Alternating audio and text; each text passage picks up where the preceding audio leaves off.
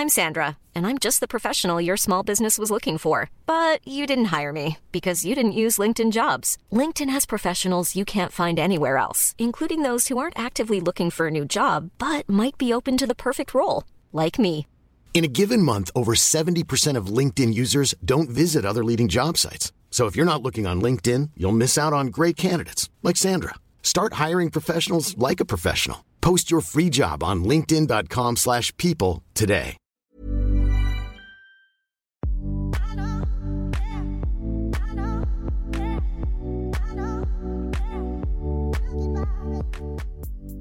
Hey cuties, I'm Miles Sexton, a content creator, activist, and loud and proud disruptor of the norm. On Our Private Bits, we talk about the things and people that don't get talked about enough, or at all. Trust me, as a sober, HIV-positive, non-binary person, I would know. Join me as I chat with people in my life and from around the world whose stories deserve to be heard. Maybe you'll learn something new, and you will definitely LOL. Our Private Bits is also part of the Acast Creator Network.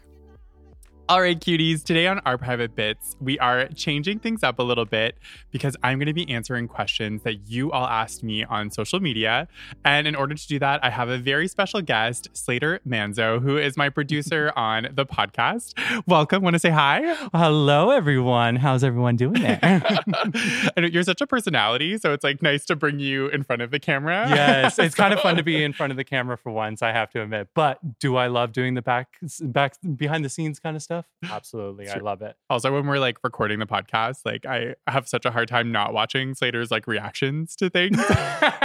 Because I'm a big reactor too. Like I will be off to the side literally being like, it's so good. Goodness. I live for it. I live for it. You know, it's like when we're like, I guess like when they have like those like live studio audience shows and like they put up the signs of like laugh now or whatever. It's like, it makes me like laugh even more when you're perfect. I'm the prompter then for you. I'm into it. Love it. So I actually didn't really read the questions that came in because I felt like I wanted them to be a bit of a surprise for me. So I took screenshots of the questions and just sent them to you. So I actually have no idea what any of these questions are. Oh, right. Yeah, so I'm excited to see what they are today. Okay, well, I get to surprise you with the questions, which is always fun. Yeah. So I love that. Okay, so we'll start it off. We'll do the first question that is here. This is actually a good question, I think, to start off on. So, how do you figure out your own personal style and aesthetic? Oh gosh. I feel like a lot of people ask me this and I don't know, like I'm so like the way that I dress, I think is so based off of like emotion and like how I'm feeling and like like if I'm leaning into my divine femininity or masculinity that day. So like, I don't know. I don't feel like I follow a specific like aesthetic because I it's like it's so much based off of feeling, and I think that's why I like love just wearing like such a variety of looks and outfits. Like I don't know, I don't think that like I don't know. I mean, I have to ask other people, but I don't think like I can be like, what's like a signature like Miles Sexton look? Because I feel like I don't have like that aesthetic. I don't know. What do you think? Like, interesting. Do you think I have an aesthetic? Oh, definitely. Yeah? I would say so. Okay, what's your aesthetic? No, I would say like you because you always like come across as this like beautiful creature as the best way to describe it. It's like it is one of those things where you are always like just in this embodiment of masculine and feminine, and it's a great way of like showing that off in the way that you dress and the way that you do yourself. It's like its own brand. Like I can't really. If I try and think of like someone else in a Miles Sexton outfit, it doesn't sit in my brain as correct. Interesting. Okay. Yeah. I like it. Like your Jean-Paul Gaultier moments and all those kind of things are like phenomenal. And it's like when I see you in those outfits, I'm just in there going like, yes, that makes sense. Everything clicks. Well, I appreciate that. But I feel like, I don't know. It's like, I feel like I get so inspired, I guess, like by history a bit. Like I really like I love referencing, I think like ancient artwork and like I don't know, just like the way that people would dress in like ancient times. So I love bringing a bit of like that inspiration into this sort of like modern era a bit too. Like I don't know, like you know, like I love like nodding to the past and then like bringing it to the future, I guess. Okay, yes, love that. Okay, let's go on to the next question. There, this one is a fun one, but I'm curious on your thoughts on it. Okay, any tips of finding and navigating queer communities, scenes, and spaces? Ooh. I mean, like, I really like this question. Right?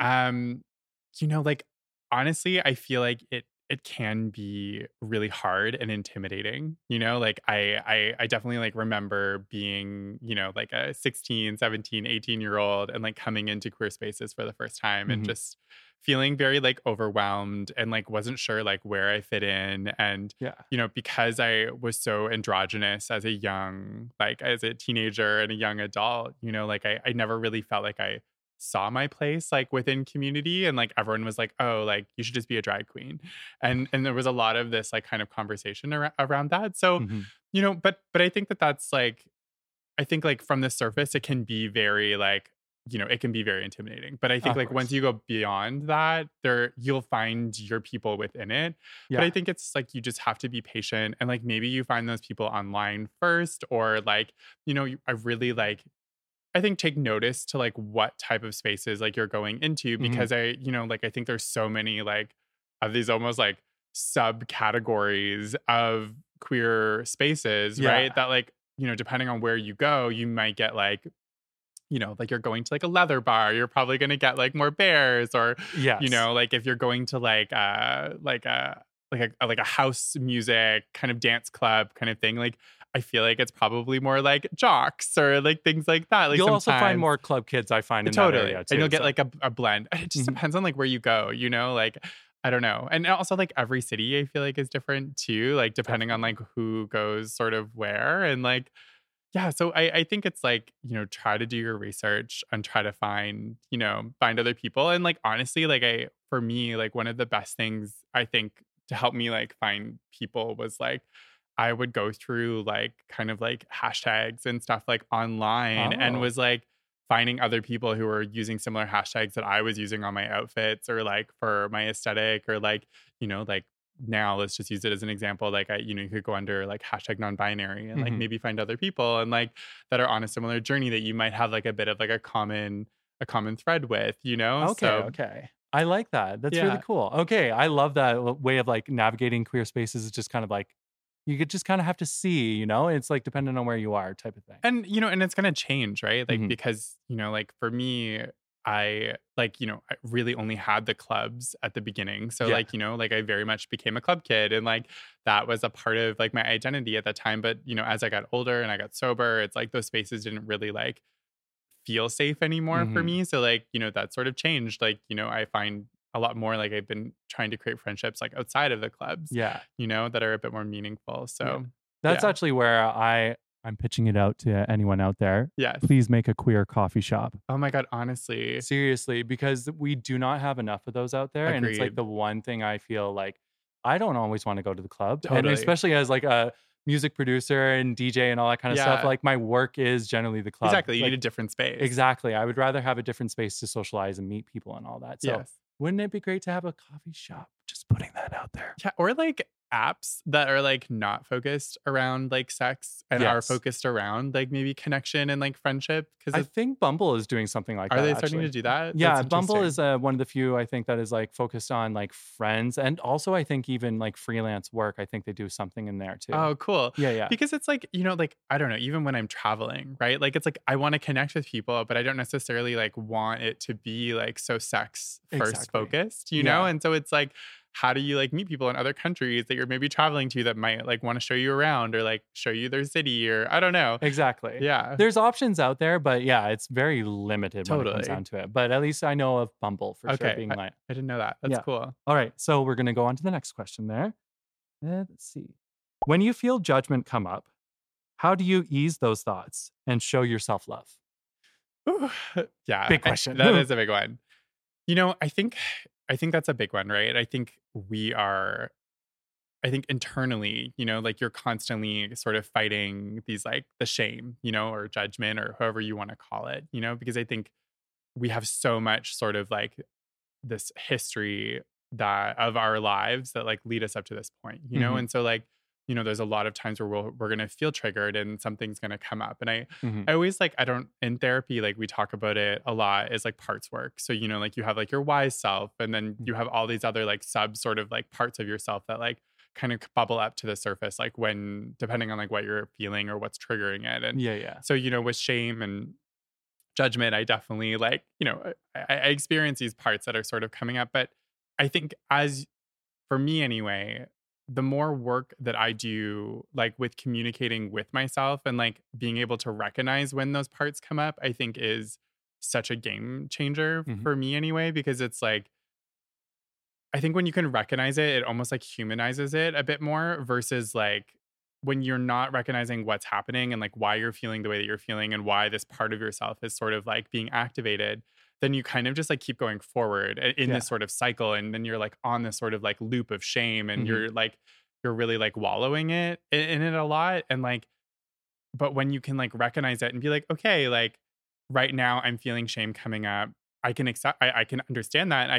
I want to understand why I'm feeling that. And it just like, it sort of like gives you a bit more of like an answer of like, okay, like this maybe from my childhood is making me feel this way because, you know, my parents spoke to me in that way. And that's why I'm feeling this coming up, or, you know, just as an example. And like, when you can sort of like link that to something, I find that helps me a lot more. So like, I definitely suggest like, if you know, have the means to be able to go to therapy and do parts work, it's been super helpful. There's like a lot of really, really great books. I love, it's by Jessica Baum, I think is how you pronounce her last name. She has like this book called Anxiously Attached. And it like talks about attachment styles, which is like very similar about with parts work. And like, you know, so I think it does really like help you just like sit with yourself in those moments when it's coming up and like kind of be like, okay, like I appreciate you for like trying to protect me because that's really what it is at the end of the day. But like you're not actually serving me in a way that's wise or healthy. You know, so you can kind of put it back to the place where it should be, like within your mind, I guess. Yeah, I hope that helps. Yeah, I think it's a good way of looking at it. And also to even add to that, I think it's also a good reminder that it's like your reaction is generally coming from like your inner child. Yes. So it's like if you recognize that as like your inner child is coming to reach out to you for like love and stuff like that, you kind of have a bit more compassion towards that reaction, towards that triggers and stuff like that. Yeah, because you're like trying to soothe, right? Like that's what it is. It's like you're trying to soothe. And also like I think that I didn't say earlier, it's like don't also just like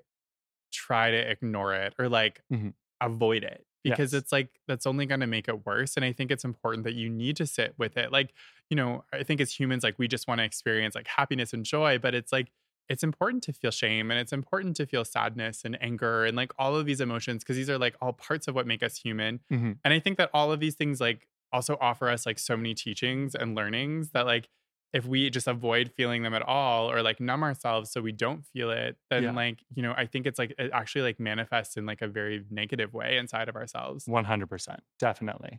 All right. Moving on to the next question there. Okay. This one is a very interesting one. Okay. I'm curious on your take. You don't have to answer this one if you don't have to. My feelings to be a woman have always been and never liked being a man, but I'm 46. Is it too late?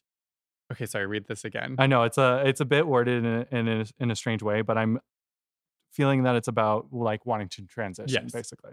So my feelings to be a woman have always been. Okay. And I never liked being a man, but I'm 46. Is it too late? Absolutely not. I think, you know, I think a lot of the time, like we put these sort of like timelines in our lives and we think that it's like a race to get to them. And I think that we're all in like very individual journeys, you know, and I don't think I really like encourage people to not like put these sort of like, oh, I'm 46 and I can't transition now. Like, I think that that's like totally not the case. I think it's just like getting yourself to a point where you feel ready, you know, it is really important. And like, there's no sort of like number or age that's like associated with that. No. And honestly, like there are so many people that transition later in life, you know, and that's okay, you know, and honestly, like from a safety perspective, like it's almost sometimes can be a better situation because, you know, if you feel like you are established in your life and, you know, you have a bit more of your own security that you can provide yourself, you know, sometimes it's a lot easier than people who do transition younger who, you know, could be homeless or abused or like whatever, like, you know, there's a lot more like volatile sort of situations. I think like when you are younger and trying to transition, if you don't have like a really strong support network.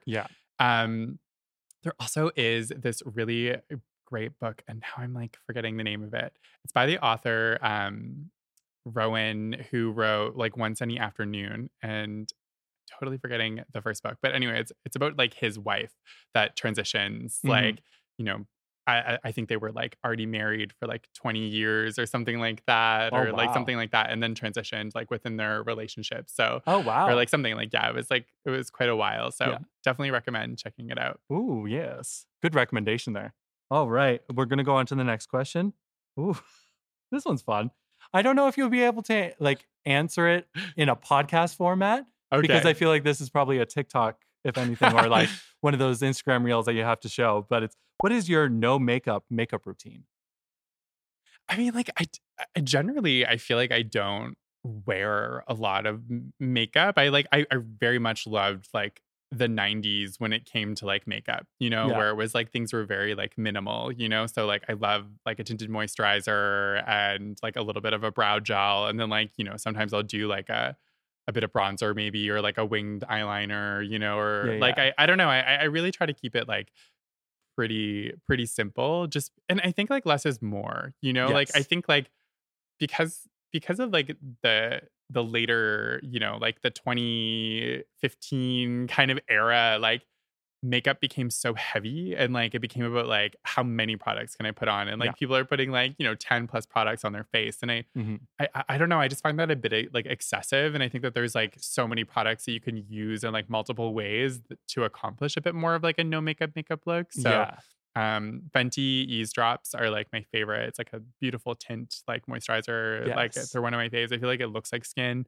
So one that's kind of shaped like a crystal, isn't it? Yeah, exactly. I actually have that one too. Then. Oh my God. Yeah, I love it. Like I feel like people can't clock it, which is really nice. So that's why I ended up getting it too, because on those days where it's like I just want my skin just to like look a little bit smoother or something like that, that's perfect to throw on my face, It's super blurring as well. So yeah, like I don't know. It's like I think you just and two, I think it also comes from like a place of like self-acceptance, you know, like because I also like I used to wear like full coverage like foundation, and then I would put a full coverage powder on top, and like, you know, like I think a lot of that like also just like stemmed from like a lot of my own insecurities that I was, you know, facing internally. So like, yes, I'm really appreciative of makeup for helping me get to a place where I can just wear a tinted moisturizer now, but like, you know, I think it's just like I also like to encourage people to like you know, have those internal conversations with themselves of like why am I wearing the makeup? You know, why do I want this much coverage? You know, like and what like is emotionally connected to that? Because,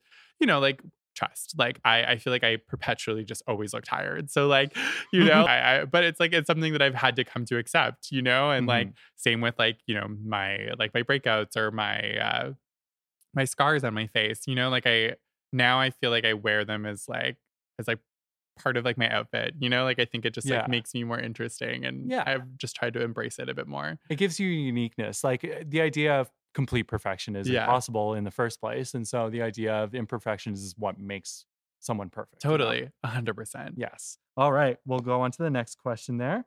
I think let's go with. I'm Sandra, and I'm just the professional your small business was looking for. But you didn't hire me because you didn't use LinkedIn Jobs. LinkedIn has professionals you can't find anywhere else, including those who aren't actively looking for a new job, but might be open to the perfect role, like me. In a given month, over 70% of LinkedIn users don't visit other leading job sites. So if you're not looking on LinkedIn, you'll miss out on great candidates like Sandra. Start hiring professionals like a professional. Post your free job on linkedin.com/people today. If you're looking for plump lips that last, you need to know about Juvederm lip fillers. With Juvederm Volbella XC and Juvederm Ultra XC, your lip look, whether it's subtle or bold, can last up to 1 full year with optimal treatment and no additional maintenance. Find a licensed specialist and see if it's right for you at Juvederm.com today. That's JUVEDERM.com. Add fullness to lips in adults over 21 with Juvederm Volbella XC or Juvederm Ultra XC. Do not use if you have severe allergies or a history of severe allergic reactions, or if you're you're allergic to lidocaine or the proteins used in Juvederm. Tell your doctor if you have a history of scarring or taking medicines that decrease the body's immune response or that can prolong bleeding. Common side effects include injection site redness, swelling, pain, tenderness, firmness, lumps, bumps, bruising, discoloration, or itching. As with all fillers, there's a rare risk of unintentional injection into a blood vessel, which can cause vision abnormalities, blindness, stroke, temporary scabs, or scarring. For full, important safety information, visit Juvederm.com. That's a good one. How can you become a brand ambassador representative? Yeah, I think this is a good one. Like, being a content creator and like trying to work with brands, I think is something that takes time. Like, Yes.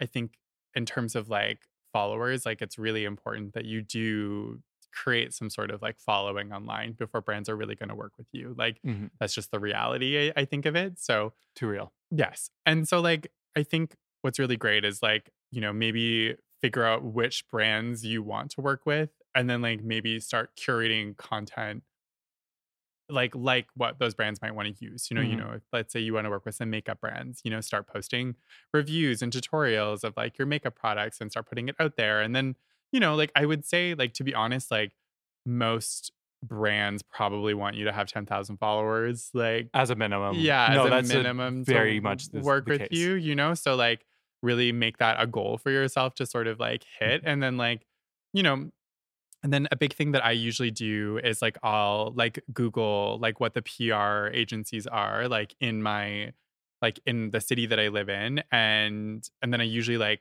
on their websites they'll have like links or emails that you can email to people who like that work at the agency and like which brands they work with, and so like I usually like pitch to them and I'll be like, hey, like I usually introduce myself, and then I'll really like already do my research on the brands that they represent and like the products that maybe I would want to feature. And I will pitch sort of ideas that I have of like how I would love to be able to feature their products in like some sponsored content. And Okay. I sort of go like the route that way. Okay, nice.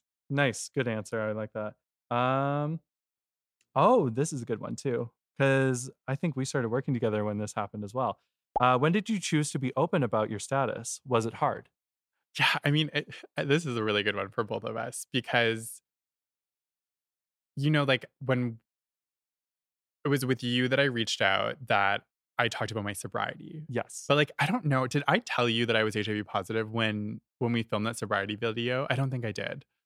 I think, because if I remember correctly, you did the sobriety video first. It was like a year before I did it. Yes. Yeah. Yeah. So yeah, if you did the sobriety video, we figured out doing that. And then you approached me like the year later about like, I want to do my HIV status video. And so, yeah, I think it was around that time-ish that I think that's how that worked out. I wasn't sure if I told you or not. Because it was very much like, I was testing the waters with that like sobriety video, because it was like, I don't know, like at that time when I shared my sobriety video, like I just feel like talking about those things were so not talked about. And like it's felt cliche in the moment. Totally. Like it was just like no one was being vulnerable online. It was so much about like hyper perfectionism, and like very curated feeds. And like TikTok wasn't around then either. No. And so like TikTok really like I think changed the game in terms of like being open and honest. So like about like things like this and talking about these like hard topics that are like very traumatizing and have a lot of stigma and shame attached to them. So like yeah, like so I feel like I started with the sobriety video to sort of like test this out, and the response was like incredible. And like and then I don't know, I think it just like helped me find the internal courage to talk about my HIV status. Yeah. And then but like really at the end of the day, I think it was about just me reclaiming my power. Like I think shame still was like manifesting itself inside of me, and I needed to like let go of that. And by putting it out to social media was sort of like a way of like me holding myself accountable that like this isn't something that I'm going to let it rule my life. Yeah. I think so. Or let the shame of it rule my life. Yeah. Interesting. So did you find it like it was a like emotionally tolling on you to actually like come out with this, or did it feel more like a release, if anything? I mean, like both, I guess. Like HIV was a lot different than my sobriety. Like I felt like there's not as much like shame-based thing, like internal shame-based things around sobriety, like when you talk about it. But like with HIV, it was so different because I think it was more like identity focused. And I was so afraid of being rejected, you know, because it was like, I had to tell, like, everyone had to sort of know this. And I was like, you know, and I was single at the time too. And I was like, I just felt like it was like going to make me like less desirable to like men and like, which is like so fucked up. And yeah, I don't know. But I get the shame. The shame will be there on that idea. Like, I understand. Of course. Because like, even for the time that like I had an STD, it's Yes. cleared now, but it's like, first thing I had was full on shame of Totally. it. And then it was like, oh no, my life is ruined. But then it's like, oh, okay, just get a couple No. of treatments and then you're fine with it. Exactly. Yeah. It's all this like made up sort of stigma that we've created inside of ourselves, right? Yeah. And it's like, so yeah, so like I, you know, so then I was like that whole year I was really like just like battling, you know, this of like, you know, I want to talk about it, I don't want to talk about it, I want to talk about it. And I just did a lot of like traveling and like hiking all by myself. And I think it just like allowed me to spend a lot of time like reflecting on it. And like, and it was kind of funny, like this is like it's a bit of a funny story, but so I was in Thunder Bay and I was like on one of my hiking trips and I like really like tarot cards.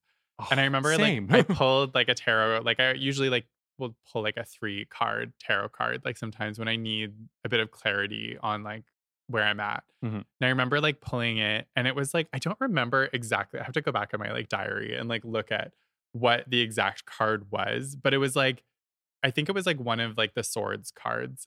And it was like, and it was like talking about how, like, I guess like the meaning behind the card is like something like it was like, you know, these things like there's something in your life that's like holding you like back from like moving forward and you feel like you're in limbo or something like that. Yeah. And I just like remember reading that. And then I don't know, it just like it sort of like gave me a bit more like clarity of like how on pause I think my life was for 2 years when I was like navigating it. And I just like, I really like, I feel like I reverted back to a lot of like my old scripts and like just not living my most authentic self, like how I wanted to. Like I just felt like I needed to like hide from the world for kind of 2 years. And yeah, so I remember like I did this like really intense hike where I climbed to the top of this mountain and like it was like, yeah, it was like so intense. Like I didn't bring enough water. And I just like remember like getting to the top and like just like sort of like feeling this release and like was like, okay, like I like felt good about my decision and just like could see the good intention by like talking about it. And it, I don't know, I think I like released a lot of like my shame and internalized like stigma that I had like in that sort of moment. So yeah, like I made the video like a few weeks later. That's so good. Yeah. That's a good way of like it like I'm happy that it was a release moment, if anything, because there's always the anxiety of something like that. Trying to like post it, it's like I'm afraid of what everyone's going to think of it. But it's good that it's like, if anything, you had the release and you were like, let's just put it out to the world now. Totally. And you know, like I also, because I, you know, like at the time when I was diagnosed, I was also in like a very public relationship with someone. And so I think a lot of that also like was me like out of respect of him, I was afraid to talk about it. Yeah. You know, because I think he made me feel a lot of like shame and stigma like about it. And Sorry like about that. in the relationship. And like, you know, he was just like, yeah, like it wasn't like, I think in his way, he was trying his best to support me. And I know that the whole situation was a lot. And like, you know, it's a bit of like it's a bit of a frustrating situation, you know, like, because it's like, you know, I did cheat on him within the relationship and like that. And it was like, but I also was dealing with a lot of like health problems. So like, I don't fully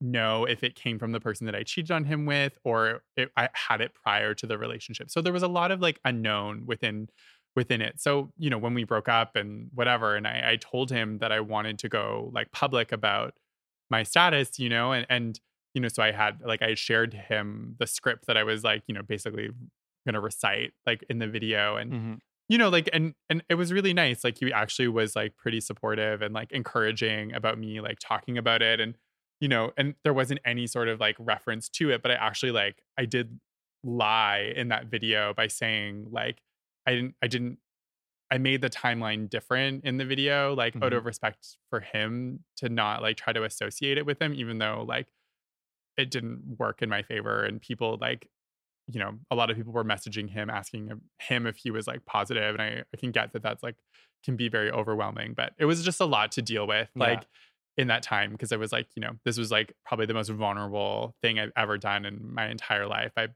talking about this on social media and like, and then now I'm like also managing someone else's emotions at the same time when they're not publicly telling the world that they're HIV positive, but I was, so yeah, it was a lot. Let's just say thank God for Tyler. Yeah. Tyler's a blessing being totally. like, just like, gem. Yeah, everything's fine. Everything's great. Totally. All right, let's go into the next one. This one is actually very much related to your trip that you just went on. How important are mindfulness and self-care? I'll say that question again. Yes. How important are mindfulness and self-care when at an all-inclusive resort and staying sober? Yeah, I mean, well, this was like my first time ever going to an all-inclusive sober. So, yeah. Like I didn't really go into, I don't know why, like going into the trip, I wasn't anxious or didn't even really think about that it wasn't going to be a safe space for me. And then when I got there, I remember like we checked into our room and then we like went to the pool to like try to go find some food. And just like there were so many like just wasted people like throwing themselves around and like, just like, just being a mess. And like, and then that's when it hit me. I was like, ugh, like this is not a safe space for me. And, so I was like, I really had to like, again, like that shame and that judgment sort of like started coming up. And like, I really had to like go back to, put them away and like go back to my wise self and be like, okay, like what have I learned? What are my practices? Like, what are things that ground me? So I think that that's where the mindfulness sort of came in on my vacation, was like, okay, like I really need to set a routine for myself that's like focused in on self-care, So, I was waking up early every day, like watching the sunrise. I'd go for like, a 5-kilometer run, and then I would like work out, and then I would like, then go have breakfast with Tyler, and then I would do some journaling and reading in the afternoon. And, I was like trying to find spaces like within the all-inclusive that weren't so like party focused. Yes. So I definitely think it's really important, but it's really like the first time that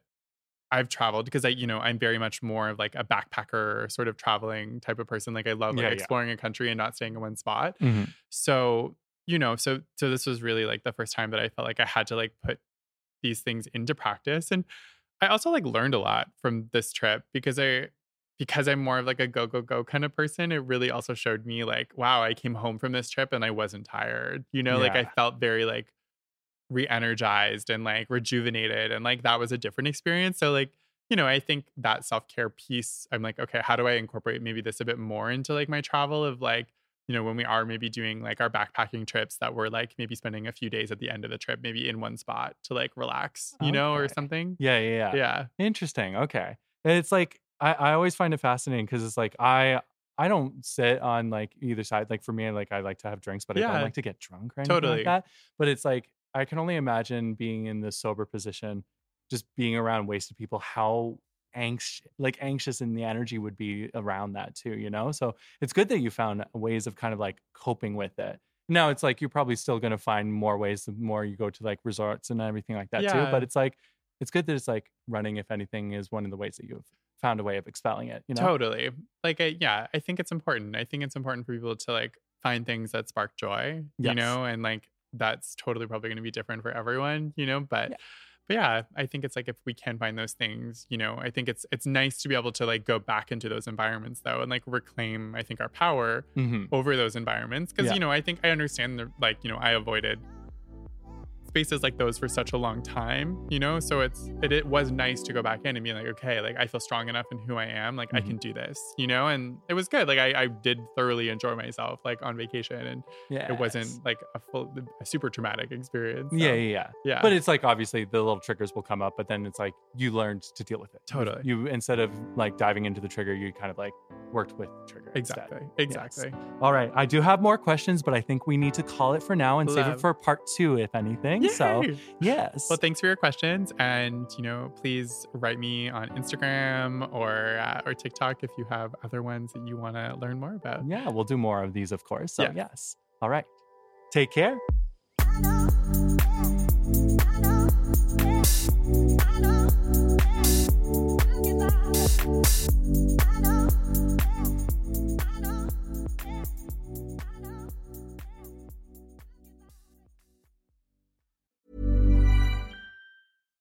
If you're looking for plump lips that last, you need to know about Juvederm lip fillers. With Juvederm Volbella XC and Juvederm Ultra XC, your lip look, whether it's subtle or bold, can last up to 1 full year with optimal treatment and no additional maintenance. Find a licensed specialist and see if it's right for you at Juvederm.com today. That's JUVEDERM.com.